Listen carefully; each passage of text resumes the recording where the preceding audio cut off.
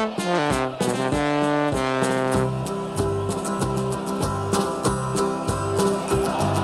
we come, blue and white, and we're looking good. You'll be in for a fight, and we fight pretty good. Getting goals is our job, and we get goals good. Looking good, we are Carlisle United. Hello everyone, and welcome to the Brunton Bugle, the best place to get your Carlisle United fix in the podcast world. I'm Lee Rooney. And I'm Dan McLennan. On this episode, we've got a lot to unpack. Aaron Hayden's departure, reviewing the Colchester and Sheffield United games, looking ahead to a trip to Swindon town, and a reunion with everyone's favourite pantomime villain this weekend. With a pass so true to Boulder Stone and Clark's in view. There's a cross and a run. I've still not quite nailed that intro, have I, Dan? I think and that's still that little gap there. I need to add a few extra words. What Lee's not telling you all is that we've recorded it 48 times tonight. Yeah, messed up the first one, I think it's fair to say. Dan, how's it going, mate? First game down. It's nice to have been back at Brunton Park with a big crowd there as well. Yeah, a big crowd. I still say there was more than what they said, but you know, it's one of those ones. And I think everyone always thinks that, but it's always like one of those ones where actually it's probably not much bigger than you really think. To be honest, I don't know. Some of the pictures I saw, if that ground holds 18,000, I don't know why you get another 11.5. Yeah, it's tough, isn't it? Okay, then let's get straight into it, Dan. We've got a lot to pack in today. There's not much to cover in terms of news. We're only going to cover one thing, really, because it's probably going to take up a little bit of time to discuss, at the very least. So let's get right into it. Oh, just before we go any further, the competition is still running. Because Sod's Law would have it, no one has scored for us yet. So it's rolled over, basically, for a third game. You can't take part now, basically, because we closed it before the first game, because it's a bit unfair, basically, if someone can come in now knowing that players have gone or players are injured and things like that. So basically, once we know who scores the first goal, we'll collate together all those who've guessed that name and we'll pick a winner at random. There you go. We will also video the randomiser in the interest of fairness.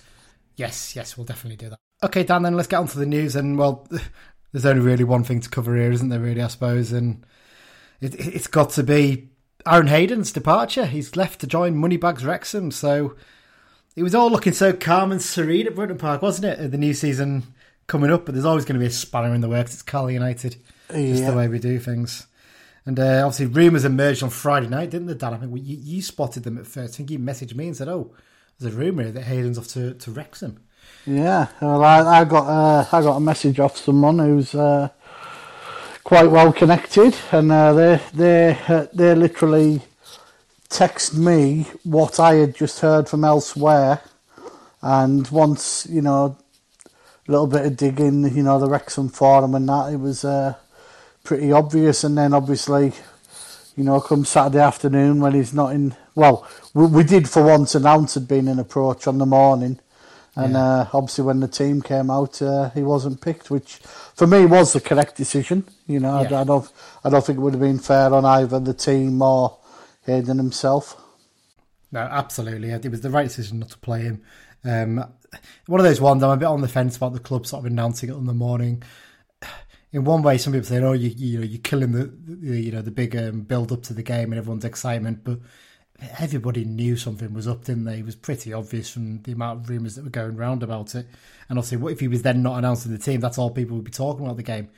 The fact that people already knew means they weren't really talking about it in the same way, were they? So there you go. So he's joined the National League side. He signed a 3-year deal for an undisclosed fee, rumoured to be about 200k. I mean, I know a lot of people lose their rag, don't they, about the fact that we announced undisclosed fees. But I mean, how many teams do announce the fees for players? I was looking at transfer. Peterborough United signed 3 players this summer on transfer fees. Don't think they announced the fee for a single one of them. Yeah. What difference does it make, really? I actually think there should be a transparency and all deals should be open, but I suppose they'll probably claim some sort of rules of business. Well, if you're listed on the stock market, you have to announce it anyway, don't you? When you announce all your we're not quite at that level yet, though, are we? No, not quite, unfortunately. But so he's left the club after making 74 appearances in all competitions and scoring 7 goals. Let's have a quick chat about this one, Dan, before we get on to the matches. Then, right decision by the club to let him go. Obviously, he's only got a year left on his contract, and I think he's made it pretty clear to the club he wasn't going to sign a new deal. And I heard rumours that they tried to get him to sign a deal early in the summer and he just wasn't interested.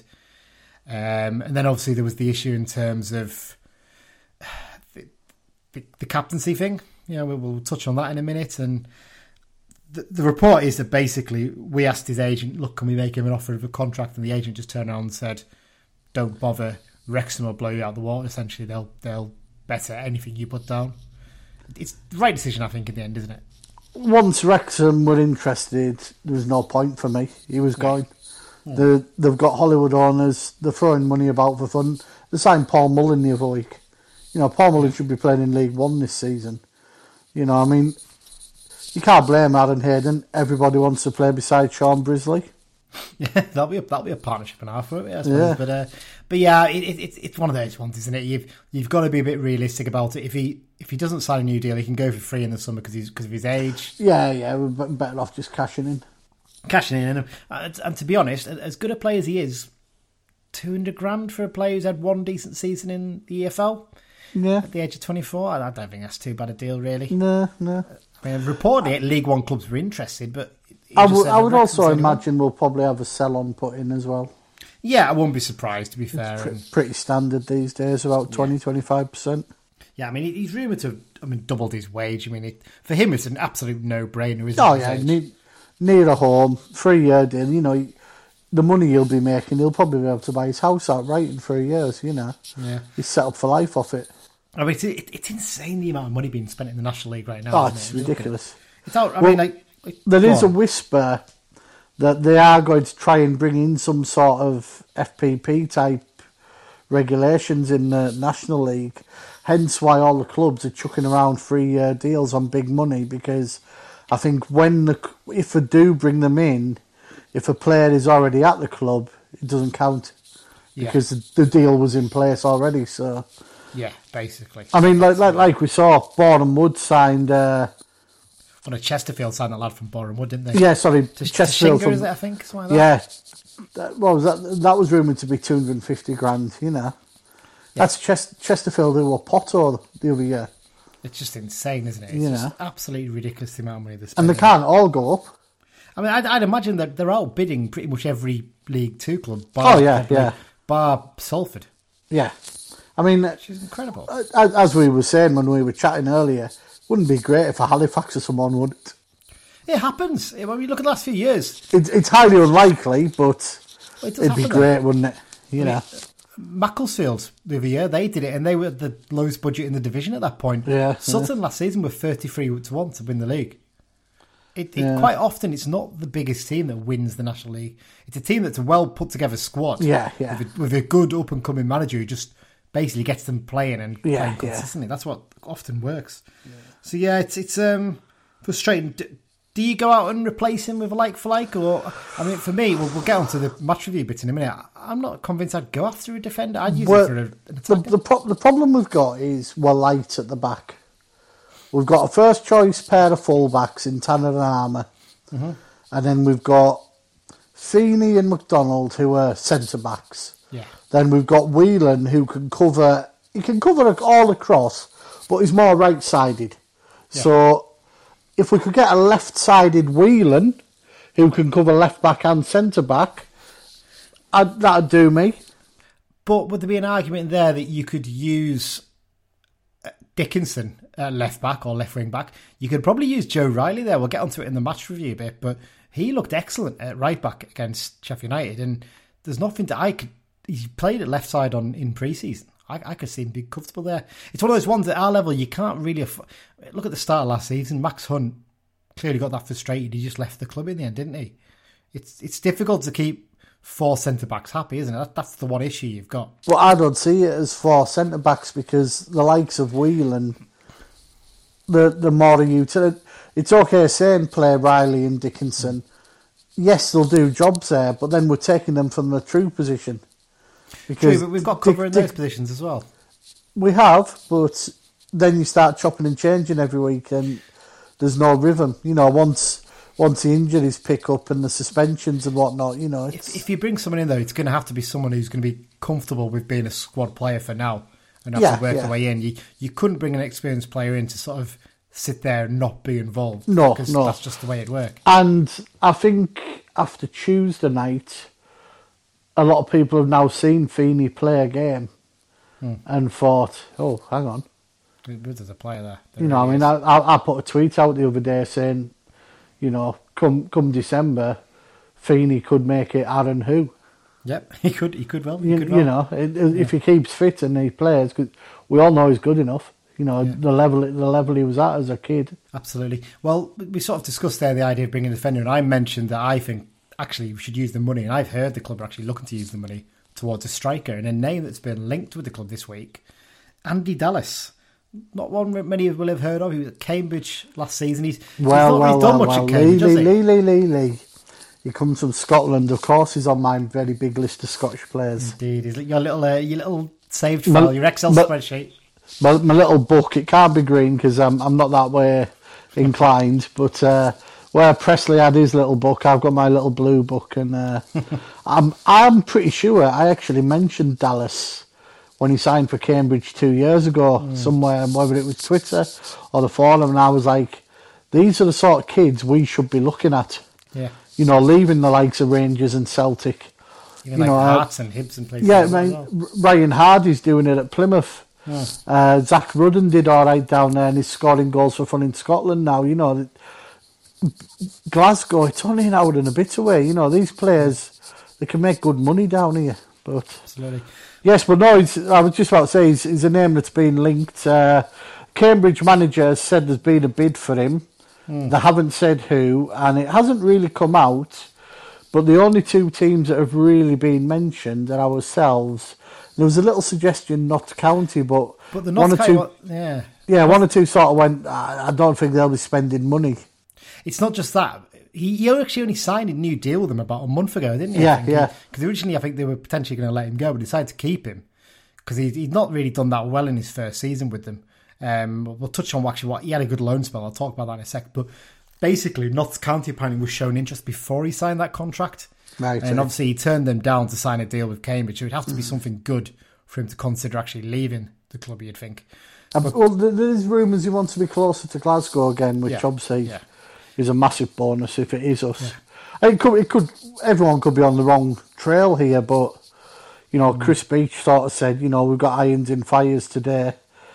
It wouldn't be the biggest surprise if it was the player and he's coming here. I'd imagine he would be a small fee as well if he's like a squad player there. You may be looking at your 30, 40 grand or something. I was going to say add-ons and sell-ons or something like 25 to 50 with maybe a sell-on or, you know. But he had a really good loan spell at Weymouth last season, second half of the season. Yeah, he went on loan there. Goals. 12 goals in 25 games, so one in every other game. And I didn't realise until I checked, Weymouth were in the National League last year. I thought they were National South, but they struggled. But he clearly was a player who helped lift them away from trouble. And there's a few people tweeting saying they watched him for Weymouth and said, actually, he looks a really good player. So potentially, maybe we've got one of those players who might just make a difference. You never know. Yeah. Okay, well, that's the news section done now. Let's get on to the match review section. So we've got a couple of games to review here. And as you'd expect, because we've run a competition for people to pick the first goal scorer for the season, United have drawn blanks in both of their opening games. But I knew we should have done a guess the crowd. I know, should have been, shouldn't they? But you know what? Fair play. There's still some encouraging signs in those two games. I don't think we should get too panicky straight away. Let's move on first then to the Colchester game, Dan, because you were at this one. I was at both, but you were only at this one. Considering all the pre-match disruption with Hayden's departure and obviously Zach Clough picking up an injury in the warm-up, they've had to change the game plan because it looked like we were going to start 4-2-3-1 and they had to switch back to last season's 4-3-3. You should probably maybe take that into consideration and say it's not the worst performance in the world, all things considered. I was having a pint with my mate from Colchester afterwards, and we both had sort of agreed that the draw was probably about right, but we definitely had the better chances to nab it.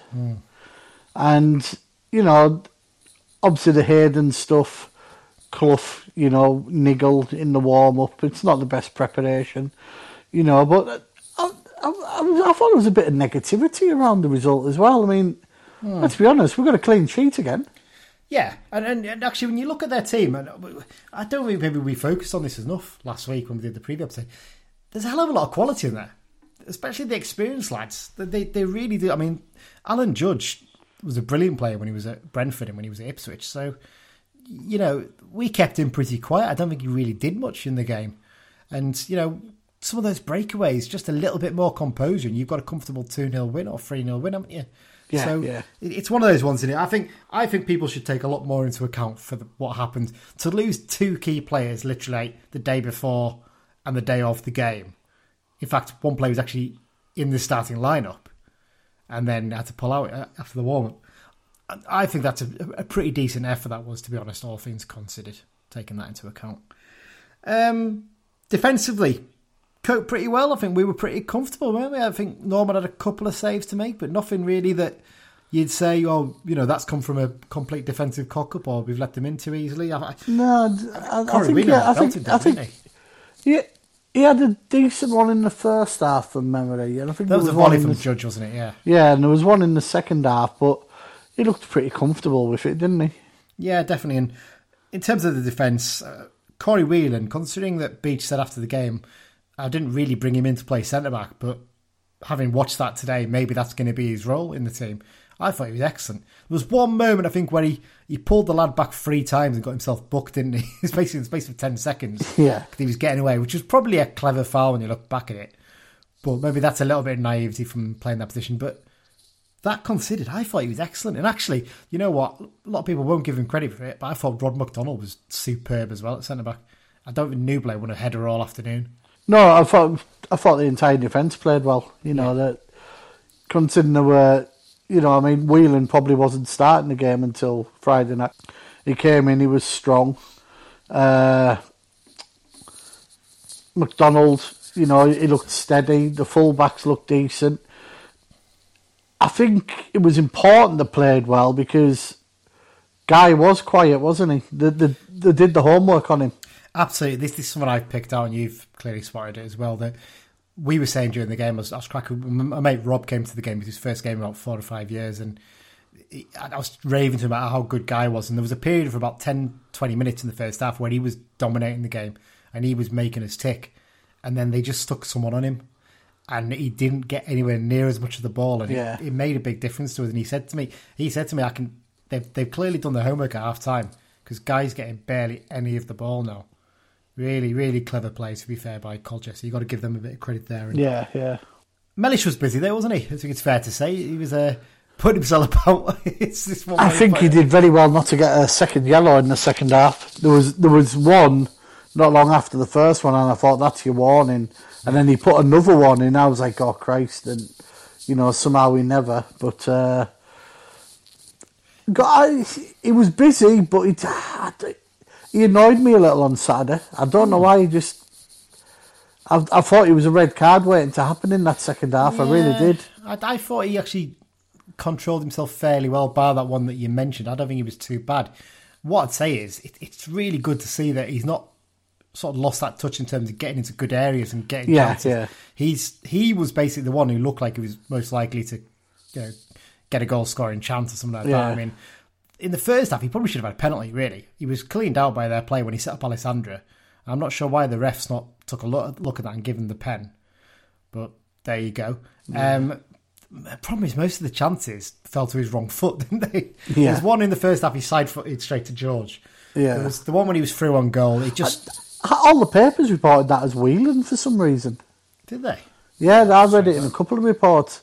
Whelan side-footed at the keeper, and I'm thinking, no, he never.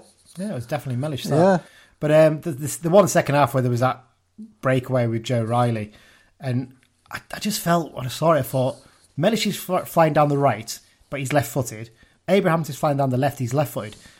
The obvious pass to me would have been to Abrahams because he would have been going through comfortably on his correct foot, and I think he would have had a better chance of scoring. Whereas Mellish, you always got the impression he was just trying to dig out of his feet, wasn't he? He just couldn't quite get it done, and then later on, you had the other chance, obviously, with Abrahams forced the first save from Shamal George, who turned into peak Lev Yashin again. And the follow-up from Mellish, that was a brilliant save, to be fair. Just instinct. Stuck his hand out and palmed it away. And at that point, you just thought, it's not going to be our day, is it? There's no way we're scoring in this match, so never mind. But I think it's good to see. I think once he gets a goal, he's going to go on another run. I just can't see anything other than that. I think once he hits the back of the net. In terms of attack, there's a lot of endeavour up there, a lot of hard work, but they looked a bit powder puffed, didn't they? You didn't really ever have confidence that any of them were probably going to score. I mean, it could just be they're getting used to each other, but... Disruption without Clough as well. Yeah, because obviously they'll have trained around having him probe him. But I thought Alessandro was tidy as usual, did his stuff. Yeah, it's with him, my mate Rob made this point again as well. He said, I can see he's a good player, Alessandro, and see he's a clever player and he does really good little things. But if you're going to have him playing as your striker for most of the season, you won't go up. Yeah, because you won't get enough goals, and that's no fault of his. Because that's not what he's really in there to do. No, Alessandro's a second striker to me. He always has been. Yeah, he'll get 8 to 10 goals, but he would be providing more to someone beside him. Yeah, we stuck pretty strongly to the direct style of play, didn't we? As well, Dan. And it's one of those things. It worked so well last season because we had the players to use it, didn't we? And I mean, Coyote won so many aerial balls. I mean, Patrick is a big lad and he could win a lot in the air as well. And obviously we saw with Zanzala. I just never got the impression with this front three they were ever comfortable with high balls being played up to them. And Dickinson in particular, I really felt for him because I actually thought Dickinson had a really good game. He looked live and he looked like the player most likely to create something. Whipped some great balls into the box. But we kept launching long balls up to him. And I thought, he's never going to... And he didn't win a single one of the headers. So we really need to probably rethink about that, don't we? Yeah. It's one of those ones. No, it's a bit of a waste punting it high to Dickinson because he'd be better off winning, getting onto the second balls and beating his man, I mean, he's got the ability to beat his man, hasn't he? I think 2 or 3 times he just gets it, and it's quite like Matty Robson actually in the way he plays, isn't he? He's not probably bags of skill, but he's got such power about the way he runs at players that he genuinely terrifies them. And he can put a good ball into the box, probably similar quality of what Granger used to do for us. So hopefully once he sort of gets settled and maybe if we get another forward in, he can create a few bits. Yeah.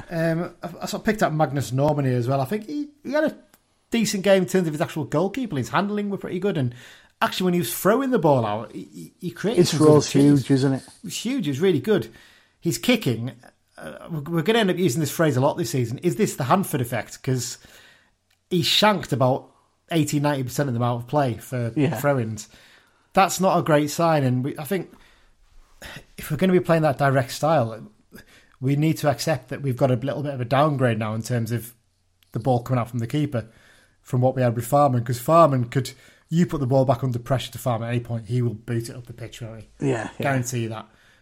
Norman's not going to do it the same way. That's just reality. Nothing you can do about that. Jensen was fairly similar against Sheffield United, to be honest. So you accept that's the issue. You have to look then to start playing a bit shorter, maybe in terms of the goalkeeper, rather than going long every single time. Maybe what you do is you use McDonald and get him to sort of loft the ball forward. He overhit it a few times at the weekend, but you could see what he was trying to do a lot of the time in terms of his long balls to the channels, I think. Okay, then let's move on to the Sheffield United game then, Dan. You might want to sort of almost quiz me on this one because you obviously didn't make it to the game because obviously you have to work. I managed to get over there. Went with John McGee. Obviously, many people may know him from Twitter. Good day out. Enjoyed it. It was a decent little game, and I saw some of the reaction on the message board, and we were talking about it on the way back. Actually, we were driving. John was reading the message board. We were like, I couldn't get the reaction of some of our fans in terms of like, if I was going to the game and I saw that team sheet, I'd think it was a disgrace, and I'd be fuming, and didn't get that impression at all from the fans over there, not even in the slightest. I found actually the fans were quite excited to see some of the young lads playing games, getting their full debuts in Lewis Bell's case. And we worked it out, didn't we? I think the average age was about 21 and a half.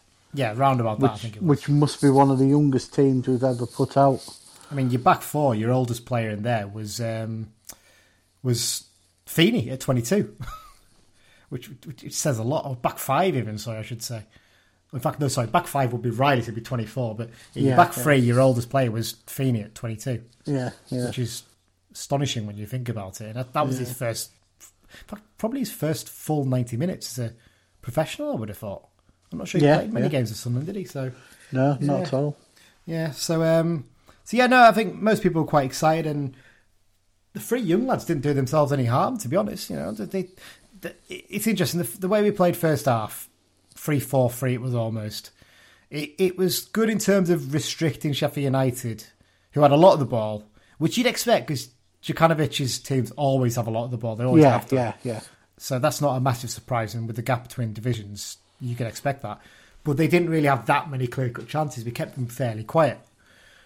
But it really did stifle what we could do in attack. But what impressed me in terms of that was you got three young lads in there, who, not in Charter's case, but I think in Dixon and Bell's case, if you take away the pizza trophy, what you want to call it, they were making their full debuts. And yet they were tactically really disciplined and they really played the game well. And I think that'll probably impress Beach as much as anything, wouldn't it?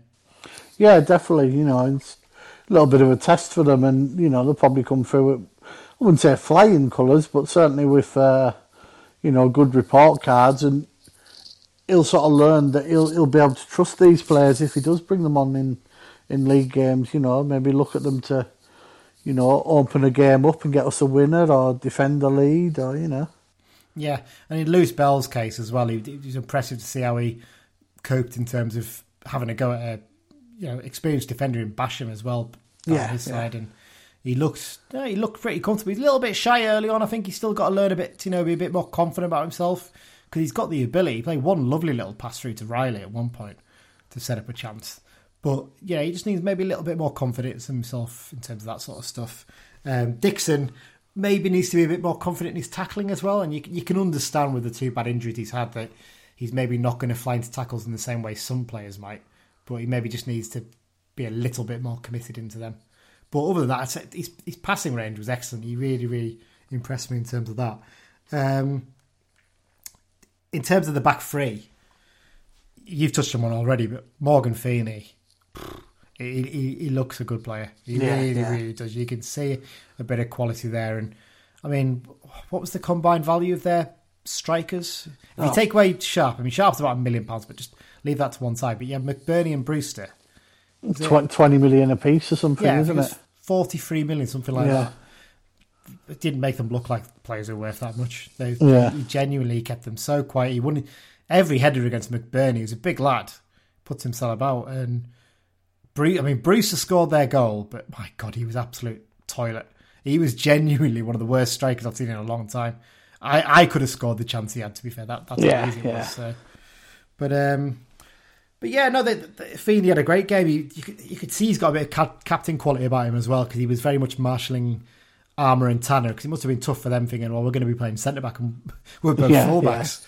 Yeah. And of the two of them, Armour looked a little bit shaky, but I tell you what, you would never have guessed that was George Tanner's first game playing at centre-back for us. He looked so cool, calm, composed. Second half, when he moved to be one of the back four as a centre-back, again, you wouldn't have noticed the difference, really. He was that good. Genuinely really impressed, but we both agree he's a quality player, don't we? And he's got the ability to do that. Yeah, definitely. Yeah. No, it sort of shows the usefulness of our players. Yeah. The fact that they all played in so many different positions. I mean, I think was it first half, Charters was he a left wing back, He was left wing back, yeah. It was almost like left midfield, but he was sitting fairly deep at times. But yeah, he had another good game as well. He looked good when he moved to centre midfield too. Yeah, and I'm just looking through your notes here again. Riley, he played all over the pitch by the sounds of it, and he was outstanding. He maybe had maybe not a point to prove it. Maybe he wanted to show Sheffield United, because he only played about 2 or 3 games for them, didn't he? His bad injury, and apparently from what Sheffield United lad said on the podcast at the weekend, he said that he was quite fondly thought of there because he looked good from the few games he played, and he was just unlucky with his injury. But he was just outstanding. The amount of ground he covered and got up and down and putting tackles in for a short lad, and he's so tough. He really is, and I genuinely think you look at that and you think we don't really need any cover as a right back, definitely, because you've got Whelan, you've got Tanner, and you've obviously got Riley as well now. And like I said to you, I genuinely think he could do a job at left back as well, because he looks so comfortable and confident on the ball. I don't think you'd have any concerns about playing him on the wrong side, so to speak. Yeah, we've got about half a dozen players now who can all cover these various positions, haven't we? Because we know Divine can, when fit, can play midfield, full back. We know Tanner can play both sides. Whelan can play the back.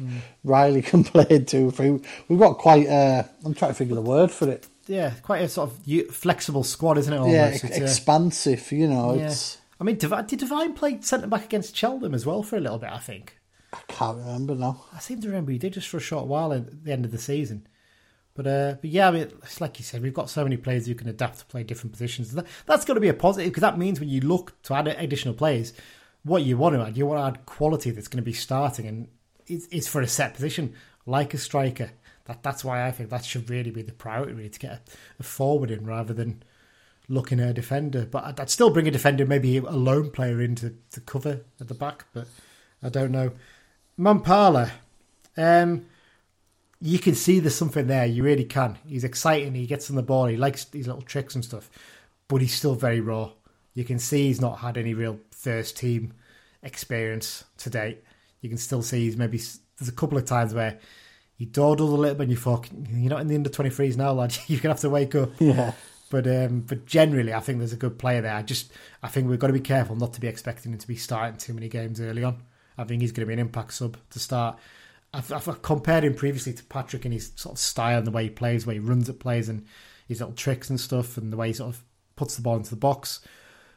But in comparison, Patrick, when he arrived, looked ready, didn't he? He looked like he was ready for League Two football. I'm not sure Mampala quite is yet. I'm not saying he's a million miles off, but I think there's probably a little bit of work to do. It'll just be a bit of adjustment, won't it? He's literally only played sort of under 23, so... Yeah. And quickly touch on Toure. I mean, I didn't realise till after the game that Toure is only 27. I thought he was about 29 for some reason. I feel bad now because I've been saying that, I think, on a few podcasts recently. But you know what? Fair play to him. He did a great job in terms of supporting Charters, left wing back, obviously knowing that he's a young lad who's not really played that position that much. He got back, he won a fair bit, and he was linking play really well. He looked our biggest threat in terms of beating him early on in the game. We just didn't get the ball to him often enough. And I think sometimes we've just got to get the ball into his feet and just say, have a go at them. You have a go, you run at them, you make something happen. That's what you really want to see, isn't it? Definitely. And, we've sort of touched on it before. Toure could well be one of those players who sort of thrives off crowds. Yeah. And, there was a good following Tuesday night, and, he's going to get support, I mean, the Paddock love nothing better than a winger who beats his man and does a few tricks. So, let's hopefully he's on the road to showing improvement from last season. They love them until they lose the ball, and and then they get the abuse. So. The Paddock arm comes out. Indeed. So now we made those subs in the second half, and they did give us a lift, to be fair. Mellish, I mean, I think their midfield were like, who the hell's this lad? Because he was late Saturday, but he didn't manage to get booked. He was just bustling into players and winning the ball, and they were like, bloody hell, what's he like? Dickinson again put a brilliant ball into the box late on, and Abrams really should have. It's one of those ones. If Mellish was on the end of it, I think that's 1-1. Balls in the back of the net because he's so confident with it. I just don't get the impression that Abrahams is overly confident in terms of heading the ball. It's probably something he's going to have to work on a little bit. He's got some lovely touches, Abrahams, but so far he doesn't look like he quite works in the way we're trying to play at the moment without Clough. So I do wonder if it's one of those ones maybe you take him out of the team just for a little bit until Clough is fit. It's a tough one. Decisions. Who'd be a manager? Who would indeed? Well, I think that pretty much wraps up the match reviews then, Dan. And yeah, not the best results in the world, but the performances weren't terrible. Compared to the start of last season, when you think we lost 3-0 against Oldham and then 3-0 against Cambridge, it's a much better start, isn't it? It's much more solid, especially when you consider disruption before the first games as well. Yeah. No major issues there. There's certainly plenty of reason to be optimistic. Yeah, definitely. All right, well, let's have a quick breakdown, and then we'll be back to preview the Swindon game. So we're back in just a sec. Hi, this is George Tanner. You are listening to the Brunton Bugle. Can do everything, can't he, George? He can play right back, he can play centre back, and he's a good continuity announcer for us as well. Lovely stuff, lovely stuff. Before we get on to the preview section, just a quick reminder that our This season, the second half of the show has been sponsored by the Carl United Supporters Club London branch. The London branch is open to all Carl United fans. They've got members from Cornwall to Dundee and Houston to Singapore, and of course every part of London and the South East, and they've got a few in Cumbria as well. There's nothing to stop you if you're back home joining them too. They regularly meet up on away trips as well as arranging many social events and supporters games, and they do a lot of fundraising for the club as well. They've bought some equipment and stuff in the past, haven't they? I think for Dolly and stuff like that. We're back in the day. They're very, very organised with that. Yeah, definitely. They'll be providing us with information for away games as part of the preview section this season too. You can find out more about the London branch at their website, carlisle.londonbranch.org. And before I go on to the Swindon Town chat bit, I will quickly get up the pub that's been recommended for this weekend. If my computer loads, it's taking a little while here. For Swindon, it's the Glue Pot. So the Glue Pot is the recommended pub. What a great name for a pub. Terrific, isn't it? Even better if it was next to a horse racing track, wouldn't it? That'd be a superb effort. That. So the Glue Pot, that's the recommended pub for this weekend if you're going down to Swindon. Well, what we'll do is we'll put a tweet up with a picture and a little Google Maps link.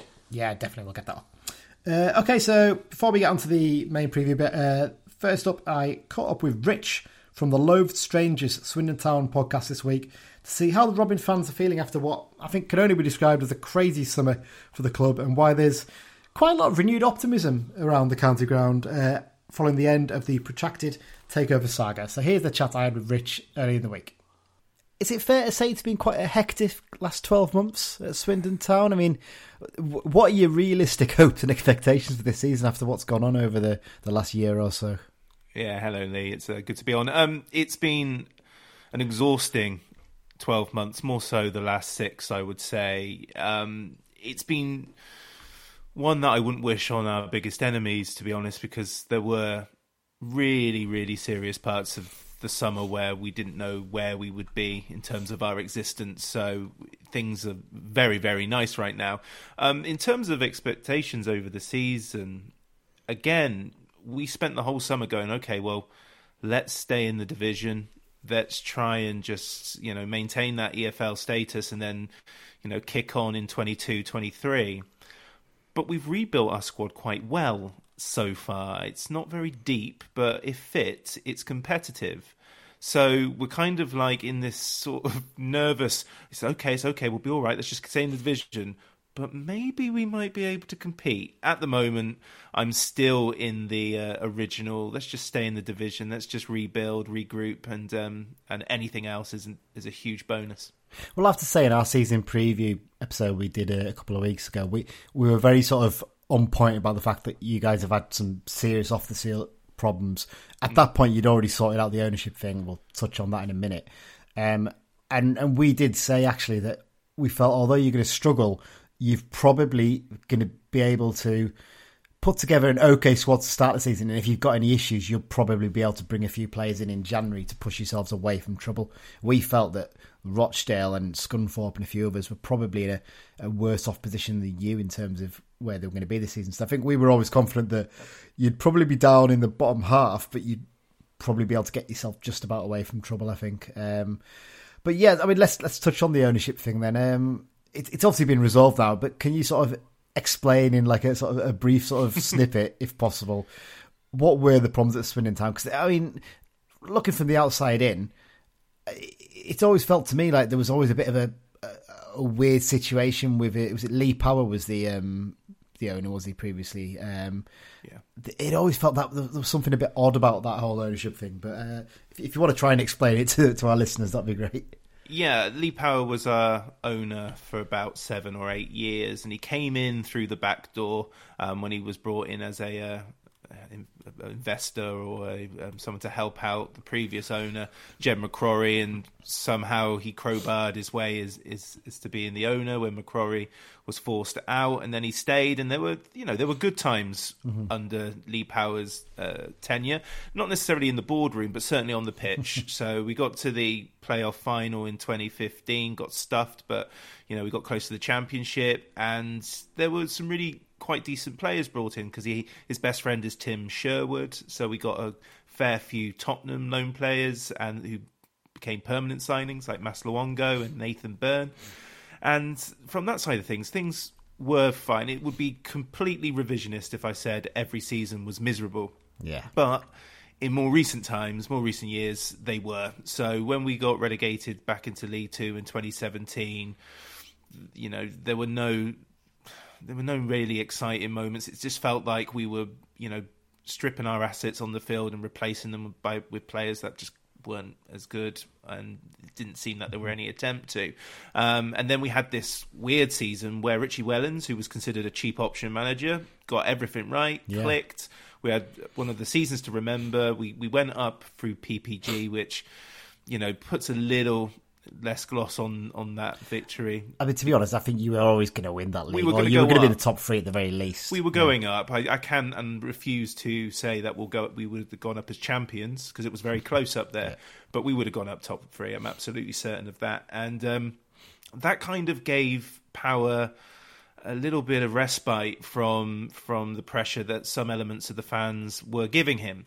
And then things went very, very wrong when the virus hit, because there were no revenue streams and things like that. So I could go on for longer and longer, but ultimately he was trying to sell the club to an American investor company called Able. Not much is known about them. Not much is still known about them.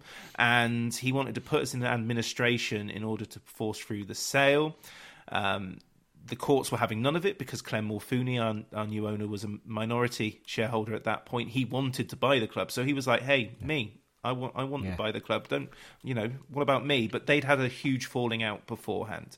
So Lee Power and Clem Morfuni are not friends, and they dealt with the whole matter as if they were not friends as well. So it went through the courts. Power tried a few manoeuvres to try and sneakily get Able through the door.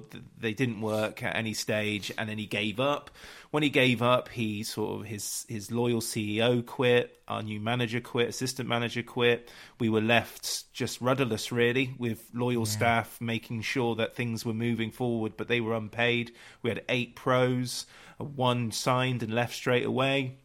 It was carnage, really, and it's hard to really sort of comprehend relay how stressful that was as a fan. Until you've experienced it, because we've seen it with Bury and Macclesfield and Bolton and Wigan and Plymouth, and we kind of go, oh, that's a shame, isn't it? And then we get on with our day. But when it happens to you, you just feel like you're the next in line. And for a long time over the summer, even when we knew Morfuni was trying to get the take over the line, you kind of thought there was going to be another twist and another turn, and there still will be. There's skeletons in the closet at Swindon Town, which the new owner will have to deal with for a regular basis. But Morfuni's in charge now. We've had a very exciting last 2-3 weeks where we've been signing players that aren't just to fill the squads. They're there for a reason, and the Scunthorpe win gave us plenty to be optimistic about, even though Scunthorpe aren't very good. Yeah. I was going to touch on the squad recruitment, but I'll come to that in a minute. I've got to ask you a question about a man who was in charge of you last season for a brief period, who was also in charge of us for a brief period a couple of years ago. John Sheridan. Yeah. He's quite the divisive character, isn't he? I think it's fair to say. He wasn't very divisive at Swindon because he was quite universally disliked throughout his spell. He wasn't the right appointment when he came in. So I know football fans are the worst. We've got to be either hugely happy or disappointed. But at the time of his appointment, he was taking Wigan into League Two. They were spiralling wildly out of control. And we were in a position where no matter what Sheridan will tell you, we could have been saved. So when he rocked up, we weren't in the relegation zone yet. There was time. And Sheridan talks about his tenure at Swindon as if he came in March. He came in after 10 games. There were 36 games left. He could have turned it around if he was motivated. It was a cushy gig for him, one that his mate sorted him out. He didn't want to be in that job, I don't think, but they convinced him to stay, and it was just an absolute nightmare. The worst spell I've seen, I think. It's funny you say he didn't want to be in that job, because he got that impression when he was in charge of Carlisle, didn't he? It was bizarre, because we went on... There was one point, I think, about start of December or end of November in his season in charge, or his half-season in charge, and we lost MK Dons, and there was a lot of talk he was going to walk after that game, but he didn't. And then I think we went on like a 7-game winning streak, and we were playing good football, and you can see, you know what, he's an effective manager. He's a bit of an arse, but he's an effective manager. And then we beat Oldham his old club 6-0 on Boxing Day. We battered them.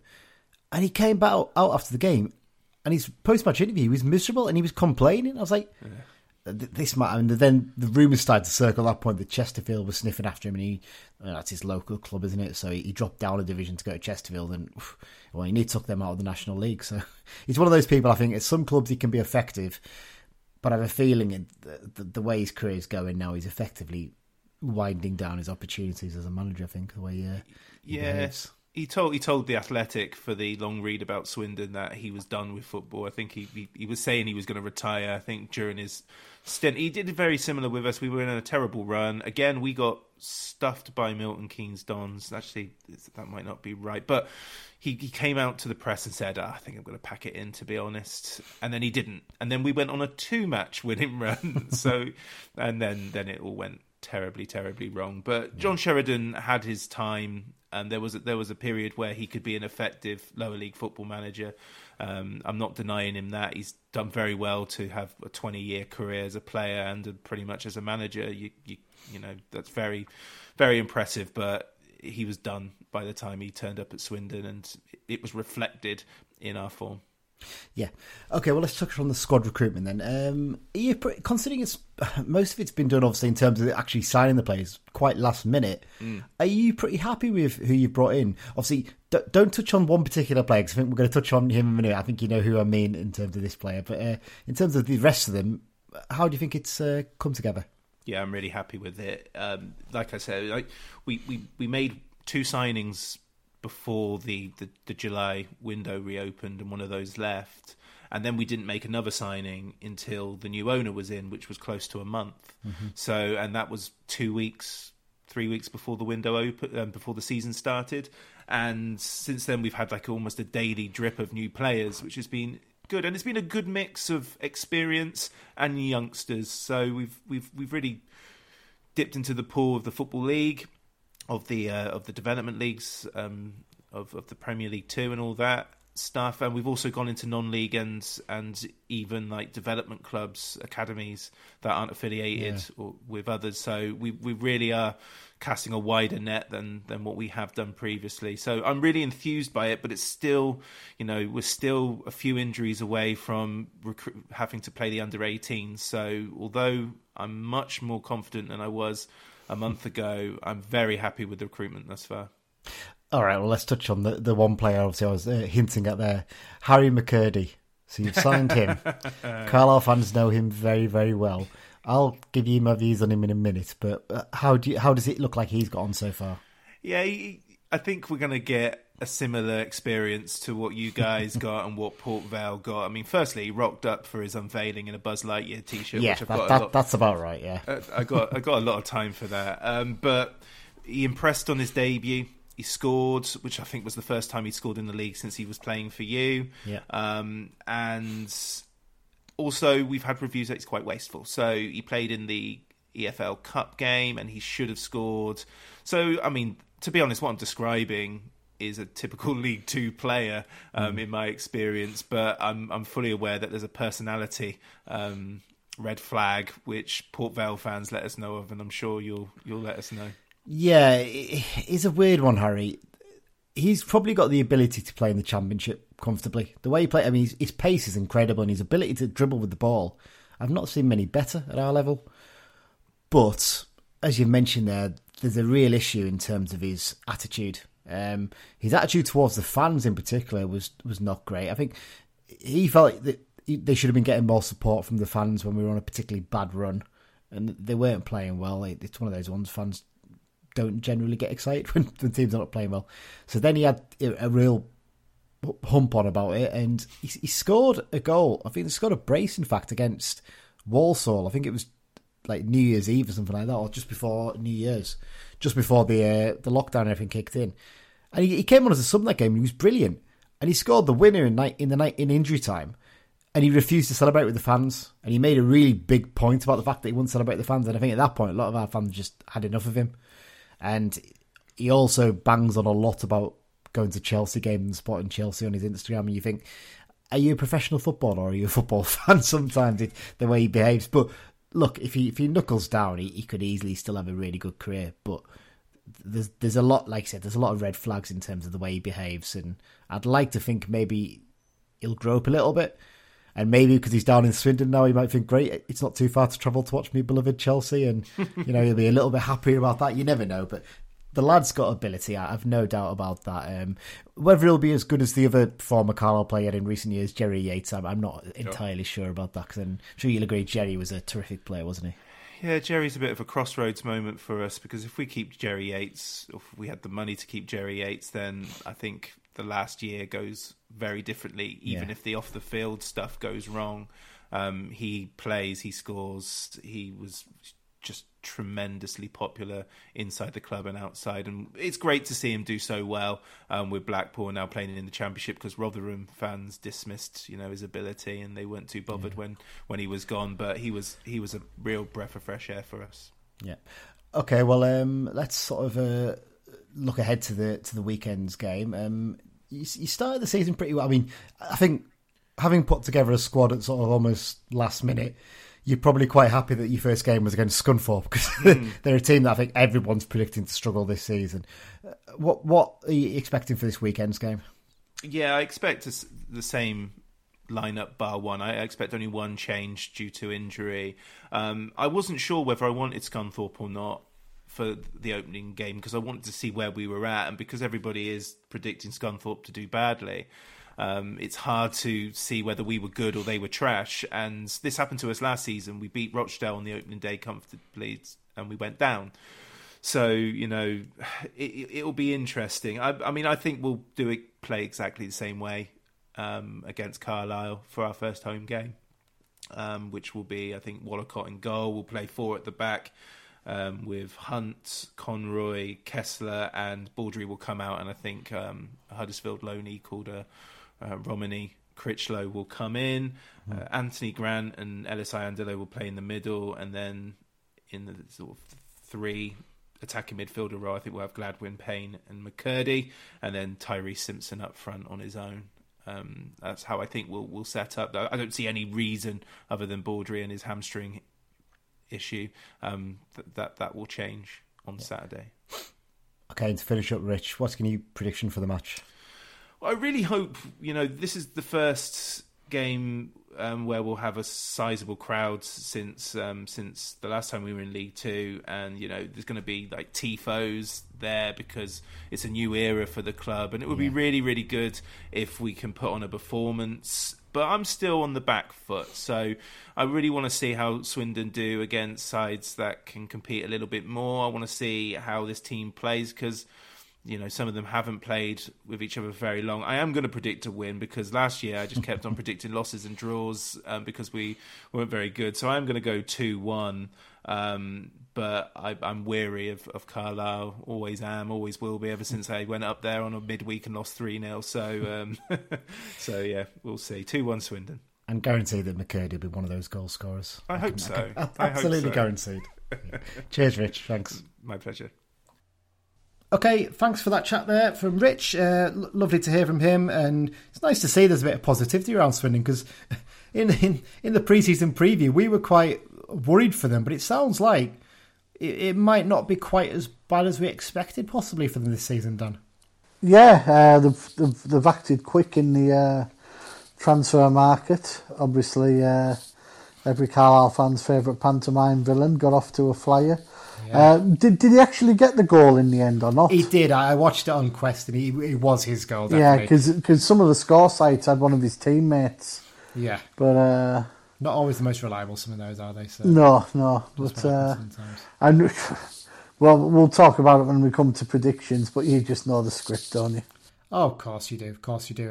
And like you said, they've made a few signings this summer, and we'll touch on those in just a minute. First up, so let's sort of cover the officials first. And the referee this weekend is Mr. Carl Brook from East Sussex. This is his second season as EFL referee. Had a bit of reputation in the National League for handing out a lot of red cards. I think a couple of seasons in a row, I think he handed out like 9 and 10 red cards. But actually, his first season as EFL referee, he's handed out 100 yellow cards, but only 3 red cards in the 28 games he took charge of. He's never previously refereed a United game. This is his first time he's refereed us. He took charge of Tranmere's 1-0 win over Walsall last weekend, where he handed out a bit of a controversial red card for Rovers. I say controversial. I watched it on the Quest highlights and it looked a blatant red card to me. It looked a bit reckless, but they did appeal it and the appeal was unsuccessful. So there you go. In terms of head-to-head, United have won 12 of the fixtures between the clubs. 21 have ended in the draw and Swindon have won 15 of them. Classic game. And this is a belter one, this one, wasn't it, Dan? I think it was one of those because it was just so unexpected, wasn't it? Yeah, absolutely, yeah. It's weird because we talked last week about that brilliant run we went on. This was like a precursor to it, wasn't it? It was, because it was actually before that MK Dons game we mentioned where Sheridan was basically threatening to walk. Yeah. It was actually a couple of weeks before that. We went down to the county ground and took an early lead through Ashley Addison. It was a great little counter-attack, actually. Devitt set Sowerby away down the right. Oh God, you're naming all these players now. It feels bad, doesn't it? Because how good that team was, didn't it? All got took apart in January, didn't it? So yeah, he set up Sowerby, put a nice ball onto Addison. Hang on now. They were all staying. Our director of football said they were staying. Yeah, of course they were. It didn't happen though, did it? So he set up Addison and he kind of scuffs the shot, actually, when you look back at it. We'll put the YouTube highlights up on our Twitter feed, but he kind of scuffs it and you kind of see he stops and watches it like, oh, is that going to go wide? But it clips the post and goes in. Swindon then had a good go at it for the rest of the first half, but couldn't get a goal back. And second half, we just stepped up a gear and took them apart, essentially.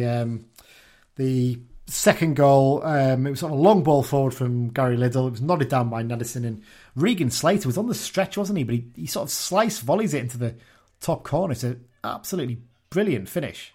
Really, really good. And then you've got the third goal, which Jamie Devitt free kick. How we miss them, don't we? He just steps up, curls it into the top corner. Wonderful finish. And the fourth goal was another sort of counter-attack goal. Hallam Hope wins the ball brilliantly deep in the sort of on the halfway line, actually, sorry. He sets it away and finds Slater, and he beats two men on the edge of the box and absolutely hammers it into the bottom corner. Never really saw that from Slater in any of his other games, did we? He was No, it was he was very defensive for us, wasn't he? And he sort of popped up with this great little goal. You're like, what? Regan Slater? What's going on here?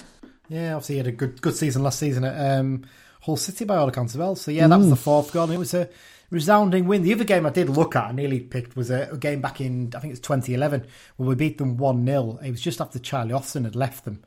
And James Berrett scored an absolute world in that game. It's a sort of into the top corner from about 25, 30 yards. Brilliant. I'll stick that one up as well, just so you can all see that. Okay, play for both, Dan. So you always do this bit. You pick a player out. So who have you picked this time? Well, I've gone back to a player who was born in 1962 in Lewisham. Oh. He started at Irvine Borough Diamonds, who obviously were part of the Rushden and Diamonds setup. Yeah. He went to Kettering Town, where at one point he was the youngest player to ever play in the FA Cup. Oh, wow. Which is interesting because he's a goalkeeper and it's Scott Endersby. And Scott Endersby obviously started at, this appearance for Kettering in the Cup. He was picked up by Ipswich, but he didn't really play for them. Ipswich were massive at the time. Yeah, this was huge club, when they had their real sort of glory years. And he went to Tranmere. He had a couple of good seasons at Tranmere. And then he went to Swindon for a couple of years. He signed for Carlisle in November '85, initially on loan, and made the move permanent. And a bit like myself, his first two seasons saw two relegations. So, but he, from my limited memory, bearing in mind my age back then, he wasn't a bad keeper, you know. After us, he moved on to York for 3 years. Sort of started petering out the number of games he played. He'll have been, you know, I think he finished playing quite young. I'm just looking here. It looks as though he was only about 28, 29. But no, he was a decent keeper, Endersby. And in some classic sort of detective work, I can reveal that he now, where is it? I'm just pulling it up, organised as ever. He now helps run a pub in Yorkshire. Oh, maybe we'll have to go there before the Harrogate game, maybe. Yeah, where was it again? I've got it here. It is the Book Inn in Pickering in North Yorkshire. Oh, so if you're heading down to the Harrogate game at the end of the season, pop in there, get some scrum. And the best was, I think it was on a Where Are They Now for one of the teams he played for, and there was a Scott Endersby page, and you could sign in with any spottings of him, and he signed him himself. I am now the chef owner of a village restaurant in North Yorkshire. I have 3 children, 2 stepchildren, and 3 grandkids, and 4 step-grandkids. Oh. My second wife for the last 30 years is Barbara, and she runs the front of house.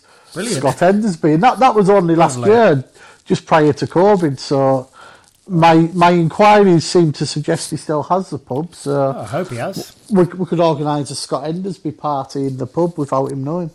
Oh, fantastic, yeah. Well, he seemed to do quite well at Swindon. I think he won Player of the Season in one of the years he was there, wasn't he? I think, from what I can gather. 1984, he was their Player of the Season. So. Yeah, and this is a time when we were like, championship teams, so...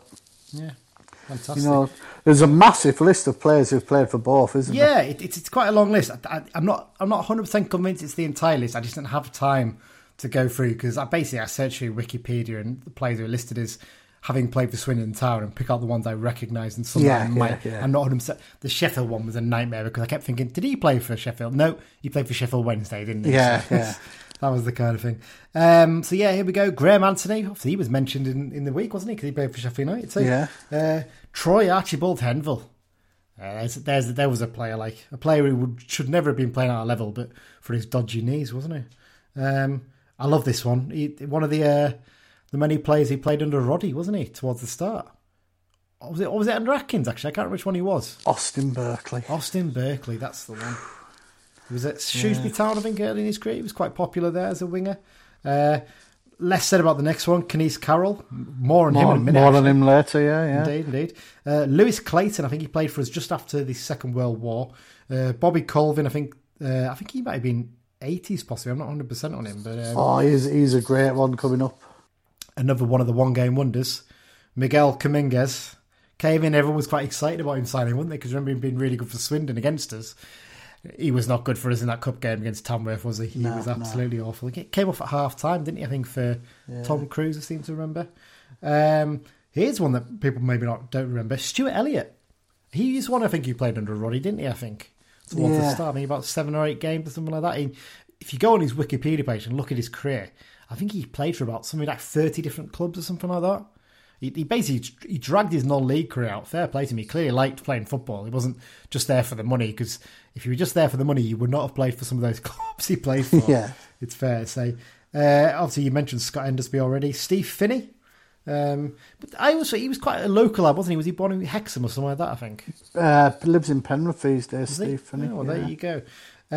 Joe Fryer, obviously, only played a handful of games for us, sadly, and he got his broken leg, but rotten luck for him. Don't know who this next guy is, Jimmy Glass. Never heard of him. Never heard of him. Mike Graham, you might remember, was he playing towards the start of your following the club? Yeah, right back. I think he was he from Kendal? I lived in Kendal. Yeah, possibly. I think he might have been from Lancaster or something like that, possibly, I think. But Mike Grella, whose missus had a lot of lovely comments to say about Carlisle by all accounts when he was on loan with us. Yeah. Stan Harland, probably one of the best players to play for both clubs, I would say. Hallam Hope, one of the more recent ones. Jake Jervis had a hell of a goal ratio for us, didn't he? Was it 3 goals in 5 games? Yeah, his loan spell. Looked a good player. Is he playing in Finland now? Something like that, I think. Last I checked, I seem to remember. Frank Large, another great player who's played for both clubs. Alan Mays, he's one, I think, from the early 80s or maybe late 80s. I'm not 100%. Don't know if you recognise that name, Dan. Well, I've heard of it. I didn't recognise his name when I saw it. Neil McDermott. I remember him. He was under Neil McDonald. He played. He's Neil McDermott is also an agent of one of our players now. Is he? I won't say who though. Okay. John Paul McGovern. We mentioned him obviously early in the week in terms of talking about Sheffield United, because he played for both as well. I still think he's one of my favourite players of recent years. Real quality footballer, wasn't he? You could see he had real ability. The pantomime villain himself, Harry McCurdy. Alan O'Brien, probably the fastest player I've ever seen play for Carlisle. Fast, he just didn't know what to do with it. He didn't. That goal he scored in his debut against Bristol Rovers, you're like, bloody hell, we've got a player here. The next one's a good one, isn't it? Yes, absolute belter. Sean O'Hanlon, what a player. But just basically about 4 or 5 games he played with a bandage on his head and blood coming out, didn't he? And when was it? Was that game against Burton where he had to go off in the end? And he was outstanding that night for the half an hour, 20 minutes or so he played. Wasn't he? He just won everything. And I seem to remember there was a game against Shrewsbury as well, I think it was, that we both went to, where he scored what we thought was going to be the winner, and then they scored an equaliser right from the kickoff. Was it 2-2? Yeah. He was belting that night as well. A player who was really unlucky to play in such a poor Carlisle United team, because I think if he played in a decent team, he'd be much more fondly remembered, I think, because he was a good player. Your favourite, Dan, Billy Painter, up next. He played for Sheffield United as well. It's a few that are quite similar this week. Next player, I think, is a player we let go far too easily and should have done a bit more with. Lee Peacock. Big favourite, man. I really liked him when he was a young man. When he wanted to be a footballer. Oh, yeah. Well, the thing is, once he left us, he did, didn't he? He suddenly thought maybe getting away from Cumbria was probably the best thing for him. Well, there you go. Big Vincent Perricard, he's obviously played for both. Couple of Smiths next. Grant Smith, again, one we mentioned in terms of Sheffield United earlier in the week. And Martin Smith, didn't even realise he'd been there. One player some people might forget, John Sutton, who played for us. I really like Sutton. I think he was a good player when he was on loan. Just didn't really have the goal threat at that point, did he? But yeah, carved a decent career up the road in Scotland, didn't he? Absolutely. Again, another one mentioned earlier in the week, Paul Furwell. He played for, I think, a short loan spell at Swindon Town. Harry Worley, one of the one-game wonders again. And finally, Jerry Yates, of course, is someone who's done very well at both clubs. And finally, obviously, mentioned before, John Sheridan managed both clubs, although I've got a couple more to throw in. I think it's a stretch to say John Sheridan managed Swindon Town, really, based on who has been caretaker manager of both teams. Neil McDonald, hasn't he? Is he? No. Tommy Wright. Tommy Wright, yeah, good show.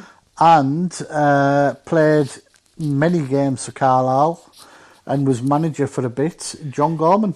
John Gorman, of course. Yes, he was involved in Swindon Town, wasn't he? I forgot about that. Oh. There you go. That's 2 good shots there, Dan. Okay, let's look at Swindon Town then briefly, Dan. Was looking pretty bleak for them over the summer, wasn't it? But the takeover saga finally been resolved last month. Seems to really given a huge lift to the club and the fans, doesn't it? The way when you read what they're talking about online, they don't seem to be too worried about going down at the very least now, do they? No, they're starting to sign players. You know, the buzz will be back for the fans. The fans will be right up for it, you know. And I think, considering the summer they've had, the fans will give them a chance. Yeah. They won't get on the back straight away because they're not going to click instantly. I know they started well last week, but they were only playing Scunthorpe. But, you know, and I know the lad from the pod sort of would have preferred a stronger opposition to sort of, which is probably what you could say we are, because we're quite a stable team at the moment, so... Yeah, definitely. You know, it's... Yeah, the new owner, Clem Morfuni, I saw something today. He was driving a truck around Swindon trying to encourage people to sign up season tickets, and he was selling the season tickets at the club offices. That is so something Michael Knighton would do, isn't it? It's that, and it's the kind of thing an owner does when they come in and they're a bit of a showman and they want to impress, don't they? If I ever win the Euro Millions and buy the club, I'm going to do that. You get a giant... Going to drive round in a big blue and white truck. Up the Blues. I'd pay good money to see that. So he's moved quickly, though, to support head coach Ben Garden, putting together a squad in time for the start of the season. They've signed 11 players now, and I think when we talked a couple of weeks ago, they'd only signed about 3 or 4, hadn't they? So they've clearly been very busy over the last week. And it's been a bit sort of mixed bag of players they've signed, isn't it? It's, you know, there's a few players from under 23 teams, some from those sort of unaffiliated academies, like, you know, the Nike Academy. I don't think it is the Nike Academy, it's similar ones to that. They've moved quite quickly to support Garner. So obviously, Garner's a bit of a risky appointment. We think we agreed, didn't we, in the season preview, in terms of the situation they're in, bringing a relatively unexperienced head coach in. Someone who's well thought of, though. Jose Mourinho apparently mentored him for a short while, and he's been involved at West Brom and Palace and a few other clubs, hasn't he? Yeah, but at the same time, on the flip, it might, you know, with a new buzz, it might work for him, you know. especially he's bringing a lot of these young players in who've not really been at proper football clubs before. They might be more receptive to him coming up with these new ideas. So actually, in the flip side, it might actually work for them. It might be quite a clever move rather than bringing an experienced head in who brings these players in from these academies and actually finds that they don't know what he's talking about. They're a bit terrified of it, sort of a Sheridan type shouting at them and stuff. And I think they've obviously got a director of football there, Ben Chorley. I think from he was quite a good defender back in the day, wasn't he? I think at a few clubs. And he was proper no nonsense from. Yeah, I think he started at Arsenal. I seem to remember. I think he was. Possibly, but I don't think he really made it there. No, he didn't make it there, but I think he did pretty well as a lower league defender. So yeah, it'll be interesting to see how he gets on over the season. He was at Milton Keynes for a bit, wasn't he? He was at Orient for a good while as well. Yes, you're absolutely right there. Yeah, I remember now. Yeah. Starman, we avoided picking the obvious one that you all think we were going to pick. We've gone for Ben Gladwin. He's returned to the club this summer from MK Dons. It's his fourth spell at Swindon Town. He brings a lot of experience to that side, doesn't he? I think, and I think their fans were all talking about, how excited they were to see him coming back to the club. And then I think, did he score on the opening day? I seem to remember. I think maybe scored a penalty possibly. I think he's a player they're looking to do good things for them. I think he might have an injury though, so he might miss out this weekend. I'm not 100% on that one. Other key squad members, I should say. In a squad that's been thrown together fairly late, I think experience and flair are going to be the key, aren't they? Bit of experience and a little bit of flair in there just to try and create chances for them. So the obvious three in terms of experience, Matthew Baudry's been around the block, hasn't he? Yeah, it's fair to say. And Dion Conroy at centre-back. They're the vice-captain and the captain. I think it helps as well that they were at the club last season.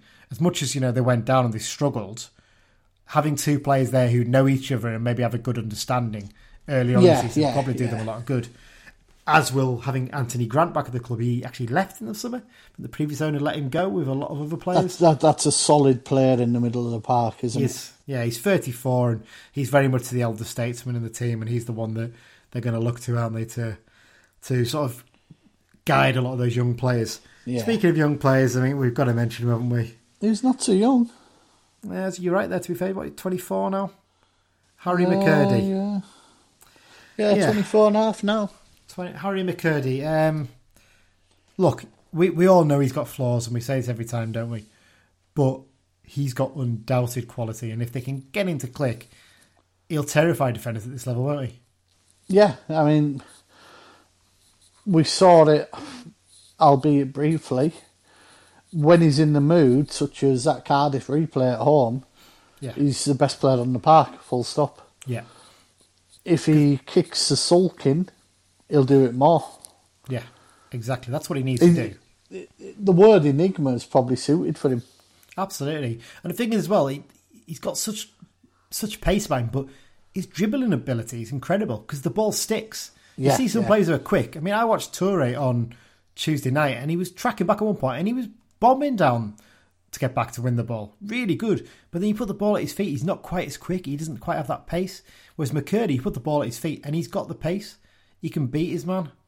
So if they can get the best out of him, I think he's a really, really good signing for them. But as I said when talking to the Swindon guy, this is his last chance to learn, basically. If he doesn't do it at Swindon, he's got a non-league career and he can get back to following Chelsea full time.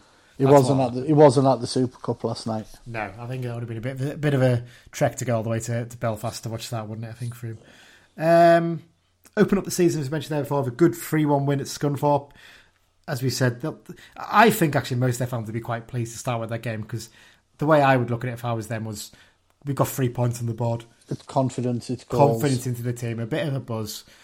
Decent result, decent performance by all accounts, against Cambridge midweek. Lost on penalties, but Cambridge were champions. That's no shame, is it? Yeah, Cambridge were champions of this division last season. So, apparently McCurdy fluffed a couple of easy chances in that game. So, just show he is fallible. That's Swindon Town. Let's quickly cover United then, Dan, before we get on to predictions. Key thing is we just need to start scoring goals, don't we? And one for results and 2 for our competition. Yeah, absolutely. And would you change things up front? Would you maybe mix it up from last week? We're presuming that we're mostly going to go back to the team that played against Colchester. I think we're sort of in agreement with that, as well as the lads who came in did. The first question is Clough fit? If Clough's fit, he'll play. Yeah. If not, what do you do? Do you stick with the team that played against Colchester, or do you maybe tweak it slightly? For me, I probably would tweak it slightly. Yeah, I think I would too.